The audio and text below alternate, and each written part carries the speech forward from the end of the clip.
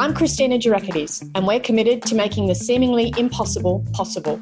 We stand at the intersection of the values of humanity with the value of technology. Inspire for Impact, the podcast, is a place where we have conversations with inspirational entrepreneurs, community leaders, and representatives of organisations who are boldly creating a future by design. The good, the bad, the warts, and the inspiration. We're leading the way to be the change we want to see in the world. Conversations that bring to light the magic that is happening on a daily basis all over the globe.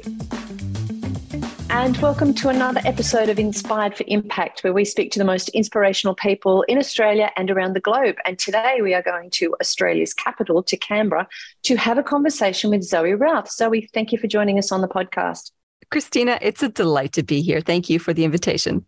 Zoë, you are an author of 4 leadership books. And the reason for this particular podcast, we've interviewed you before and had a most amazing conversation. So I encourage all our listeners to go back and listen to the previous podcasts that we've made with you.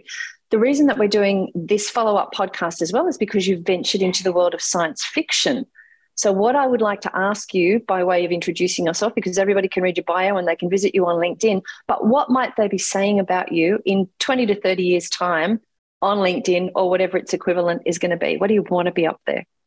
All right. So in 20 years, I'll be 72. And I believe you'll get a snapshot of me walking on the beach in Newcastle with something in my hand that is very unusual, which would be a paper-based communication. And it's a special communication because it's an invitation to act as ambassador to the moon colony. That's what you'll be seeing. Excellent. And that is the perfect segue into your book, The Olympus Project. So before we actually share some of the plot, that's it. It's wonderful. And we'll put the links for everybody to go and purchase in the notes for the show. But Zoë, Olympus Project, I'm really loving the name. But what was the motivation for venturing into the world of science fiction? Oh, there's probably a couple threads that got woven together over a number of years. And probably the first thread came about in 2009, I think it was, where I went to a conference and I saw a futurist present. His name was Craig Rispin, and he blew my mind about all the things that were coming in the future. And I since worked with Craig a little bit. I had him come to speak to my leadership groups about the futurist thinking. And one of the things he talked about is that all leaders should read science fiction. And I was like, what? Why that recommendation? He goes, well, science fiction writers are futurists. They think deeply about the trends that they're seeing and then bring it into imagination to help us explore what the future could be. So that was probably the initial first thread. And then fast forward probably to 2020, when I did a writing course with Stephen Kotler called Flow for Writers. And that program reignited my passion for language and for writing itself. And it also had me contemplating, and I was writing my last nonfiction book, People Stuff, at the time. It made me think, like, could I also create an impact with fiction? And I thought about all the wonderful fiction books that I've read and I was reading Ursula K. Le Guin's Earthsea series, and how much thinking and provocation those books had on me. And I thought, well, what if I wrote a fiction book that could trigger that kind of thinking in readers as well? So nonfiction has a very particular purpose, and fiction could also have this other purpose. And science fiction kind of got woven into that because the writing I do in my leadership work is all about the future as well. It's how do leaders contend with what's coming and how do they show up to make it all work in a successful way. So that was the genesis of how the threads came together for science fiction. Fascinating. And so my next question is, dystopian, utopian. Why did you go down the dystopian pathway or kind of the dystopian pathway for this book? I don't think I made a conscious choice to choose dystopia. When I started thinking about the book, I thought about the future and what kinds of things. I just followed a couple of threads of trends and sort of projected to what the world could look like. And I picked the climate change and its impact. I thought, if this escalates, what could this mean for the planet? What could it mean for Australia? Australia would get hotter people will be compressed onto the shores of the ocean, the shores of the eastern and western coasts of Australia, and there'll be less and less land for people to farm on, less and less land for people to live on. What does that mean? So I followed the kind of thought experiments down through the end, and it does sort of, I think it's easier for people to catastrophize. And I think I fell into that. I catastrophized a little bit with the climate and then hopped on to, let's do a positive intent with this. So that's what's happening in our climate. And that's the kind of impact it could have on how people live and work. How might we as leaders, how might we as humans respond to that? How can we devise ways of living and being and eating together that can help us navigate this challenge? And what does this mean for our future? And what does it mean for exploration of the cosmos? And do those things actually compete, or can they coexist? So that's sort of how the dystopia came about. So it's dystopian and utopian in some ways as well, because I think humans don't give up on hope. And certainly in the book, there is plenty of hope. There's aspirations to continue to build positive experiences for humanity. And there's sort of a lot of the characters really dig into that there's hope for us as long as we look after each other, as long as we think deeply about the kinds of communities that we're building and the principles that we put into the governance of those communities. So there's a dystopian/utopian flavor that comes through the novel too. Of course there is. And I like the way that, most of the time in all these science fictions, humans win at the end anyway. We go through the challenges and everything, but we pull together and we come out at the end. I want to ask, can you just give our readers, so those people that may not have read the Olympus Project and may not even know about the Olympus Project, just give us a brief outline of the plot without giving anything away. Sure. So it's a time on the planet where the sea has risen, and there's a lot of pressure on humanity to create new kinds of worlds to live on. So it's very hard to live on the mainland because it's too hot. So a whole new industry has emerged called world design, and there's existing world designers out there at the moment. They don't call themselves that though. And we have floating cities, we have underground cities, and we are building communities to help us live in this very difficult climate. The genesis of the novel is there's a bid to build the first community on the moon. The Artemis project is already established there as a science base, and they want to expand that into a base for commercial visits, for research, for asteroid mining, etc. So the Lunar Commission has put out a tender saying, we want the best designers to pitch for building this particular project. And so the book is about Gaia Enterprises, which is one of the leading world design businesses, putting together a tender initially, getting a crew of people to do the design. And the part of the tender is actually to set up and build the prototype on Earth and proof of concept by living in this whole project. So to go from the beginning to the end of the project as if you'd arrive on the moon, put the whole thing together and live in it for 12 months to prove that it can actually work. And so that is the plot of the book.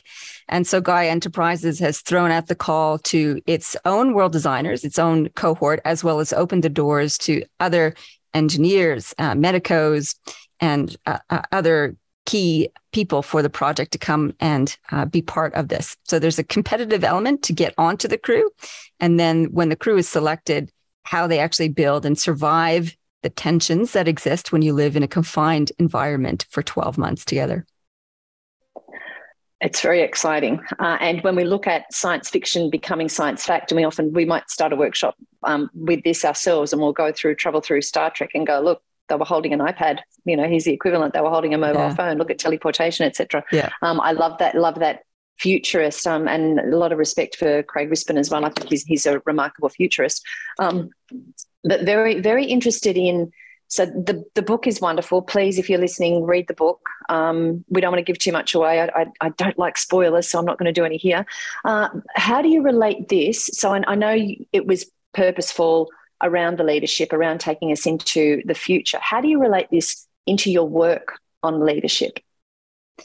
One of the questions I love to work with leaders is talking about the future. So if we're not prepared for the future, it'll hit us smack in the eyes. And so I bring futurist work into the work that I do with leaders. It's like, what are we seeing around us? What are the trends that are affecting us? Let's imagine future scenarios and play with that. And so that's what the Olympus Project does as an example. And the question that I weave into the book is all about, what kind of leadership do we need? What kind of leadership maturity do we need? How can we design environments that support the evolution of humanity? And that's an interesting concept I've been playing with for years, where humans can actually design their own environments, unlike other mammals or creatures who basically adapt to their environment. But humans can actually build and create their own environment and therefore cause their own evolution, which I think is an interesting opportunity for us. So if we can build environments that cause us to think differently about ourselves and each other, can that help us to be better communities, to act more ethically and morally together? So it weaves those kinds of questions from the book back into the leadership concepts. And the other question I sort of play with as well in all the work that I do with leaders is remembering that we are still bags of bone and flesh, and that we have this archaic biological equipment that we also have to contend with. And a lot of the traps that we fall prey to are because of that biological equipment. We have the same sort of fear triggers.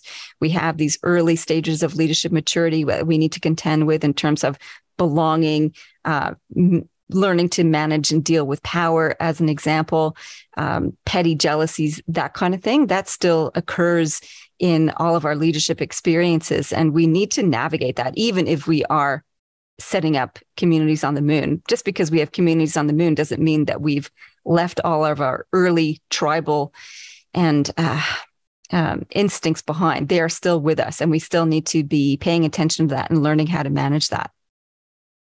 They are still part of who we are, very much so. Do you have any leaders that you've based the characters on, or what would be the main attributes of these leaders? I know you've mentioned some anyway, going back to the ethics and going back to our roots, etc. But what would be, are your characters based on inspirational leaders, elements of inspirational leaders throughout your life? I'd say they're composites. When I was working on what kind of characters I wanted in this book, I would think about people in my life, either for a physical attribute or a characteristic, and then sort of wove that into the writing. And then the characters developed their own personas, if you like. So that was, from a fiction design, that was an element of it. In terms of inspirational aspects of the characters, not all of them are inspiring to say. And at the same time, there are people in my life who have demonstrated fantastic leadership. And the dedication of the book is to Leith Bully. And she is one of the leaders I deeply and greatly admire. She's a leader in agriculture and water management, and has been involved in developing leaders around Australia for 20 or 30 years. And so she's named in the book as the dedication. So there's definitely some fabulous leaders around there that I've worked with and know of that have inspired some of the aspects of the characters, but there's no one particular character, like this character is this person in real life. No, not at all. They are fictional, made up people. Do you have that qualification, like that little, these people are not based on any, and I should have qualified the question in the first place when I said aspiration, because definitely there are some people there that you would not want as leaders in your area.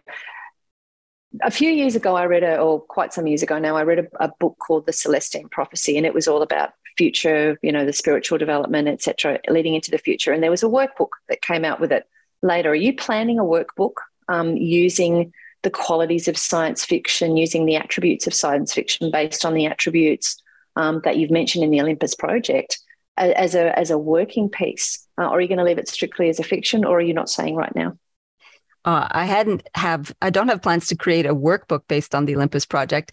I do have plans to talk about the Olympus Project in terms of encouraging people to talk about the future and its opportunities as well as its threats, and to and to discuss those, the ideas of how we're going to produce and manage feeding ourselves in the future, how we're going to manage and living together in difficult climate situation. What does this mean for humanity?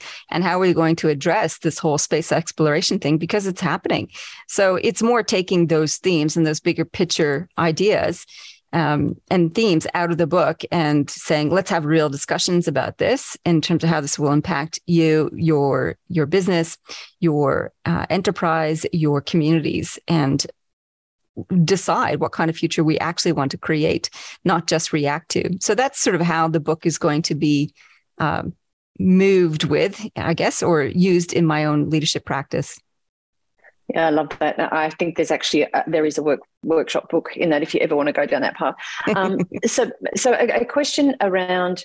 So we look around us at what's happening right now in the world, and it's very easy to see us heading into a dystopian space. How hopeful are you for this future? How hopeful are you that in 20 to 30 years' time you'll be walking along that beach, you'll have that physical piece of paper in your hand, or 20 years' time, sorry, and that the world will have corrected, and that humans will have corrected. The world will correct itself regardless of whether we're here or not. But how do you see things playing out? Are you hopeful? I am hopeful in a number of different ways. Yes. I'm pretty sure we're going to end up on the moon because there's already plans in motion. So that's more of a certainty, and it's just a question of when. I hope I live long enough to see people on Mars. I really hope to see that come to fruition and to see space exploration happen. In terms of the climate crisis, that's touch and go. There's so much volatility with that. I'm uncertain how that will play out. I'm hopeful that humans will rise to the occasion. And I think there's so many challenges for us right now as a human species. The rise of autocrats and the war in the Ukraine are examples of things not going so well, and that we need to get off our complacent laurels when it comes to preserving democracy and reinventing democracy to ensure that it can actually go against the tide of this autocracy. And the autocracy is rising because of polarization. There's lots of things that we need to fix in this in our current situation in society. I believe that we can actually get there. I think all the tools at our disposal, which are also being used for manipulation by said autocrats and others, can also be used for education. And I think there's enough committed, dedicated leaders out there who want to see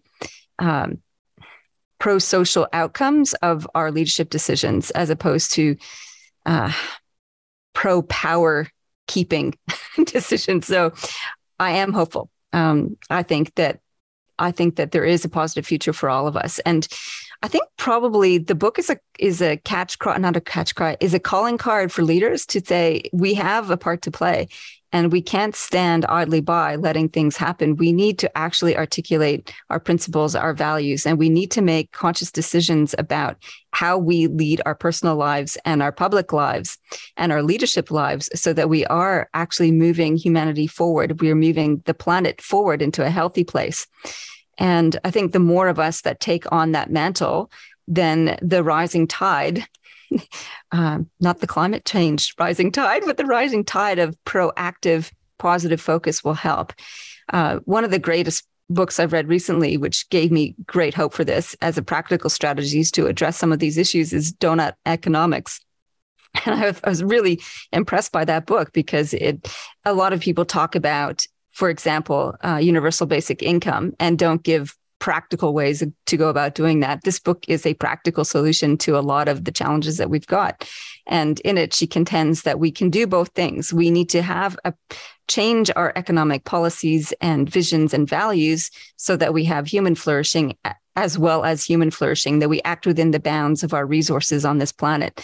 And I think if more leaders take on that practice or that focus and challenge some of our defaults, which is more, and what isn't, and ask the question, what is enough, then we have a pathway to change how we run our societies, how we run our economies, how we run our businesses, so that we live within our means, within the boundaries of the planetary resources that we've got. So that was a very long answer to the simple question. Yes, I am hopeful.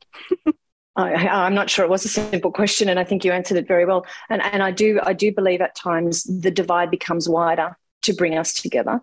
So I'm also very hopeful that's the space that we might be in at the moment, that once we realise how dangerous polarisation or total polarisation is, that it will bring us together, and that it is okay for us to disagree peacefully and with respect. So that's my utopian vision for the future.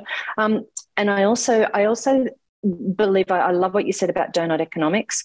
And I think, if anything, the last few years and the COVID pandemic and all the things that we've been through have shown us that we are capable of moving quickly and changing things quickly.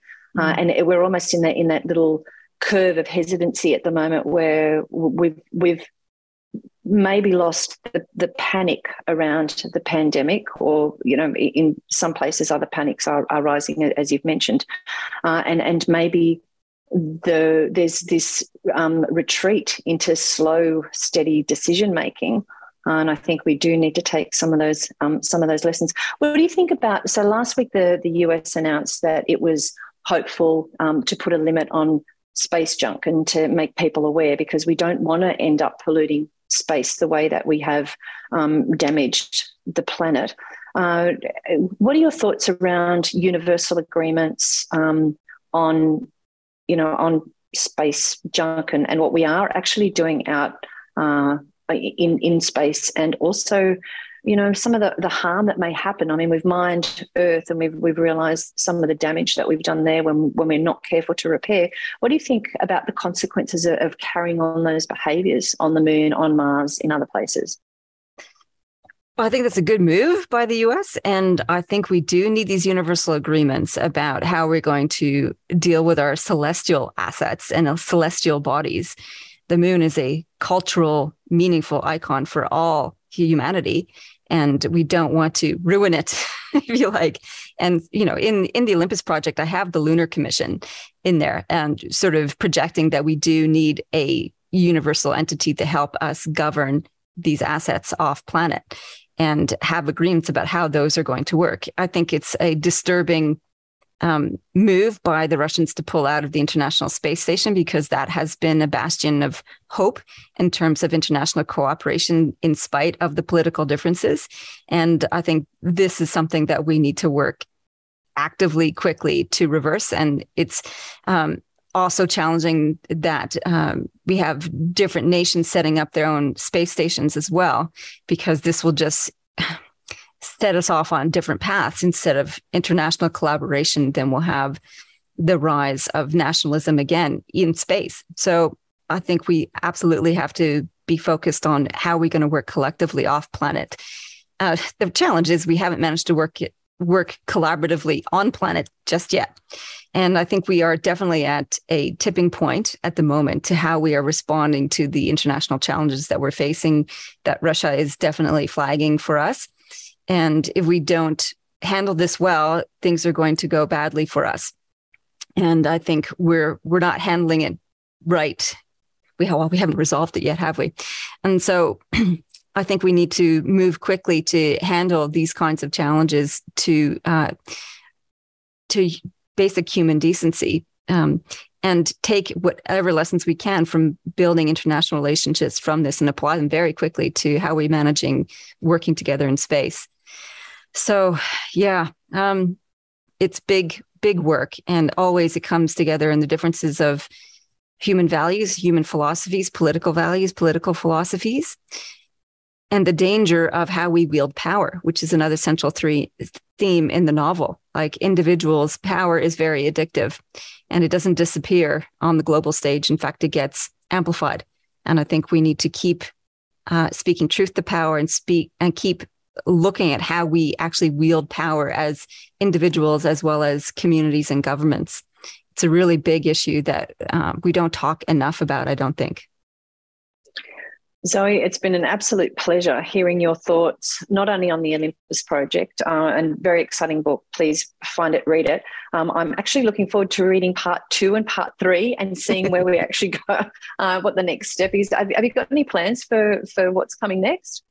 Oh, Will you write part 2 or part 3? Absolutely.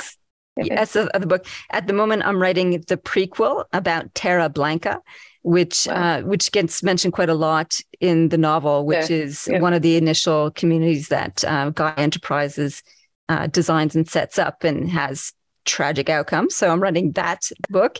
It's going to be a shorter book. It'll be a bit more of a novella. And then the sequel to this book, I have also started writing it'll be called Olympus Bound, and they're actually on the moon and what happens there. So it's exciting.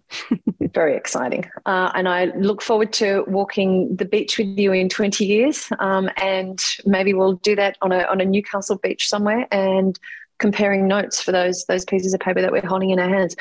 Thank you so much for taking the time to talk to us. All the best with the book. We'll put the notes and everything. Please read it. It's a great read. It's a great read just from a science fiction perspective, as well as all the thought-provoking themes that you've put through it. Thanks for joining us, and I would love to catch up with you again in about 6 months' time or 3 months' time. Thank you, Christina. It's been delightful. I really appreciate it.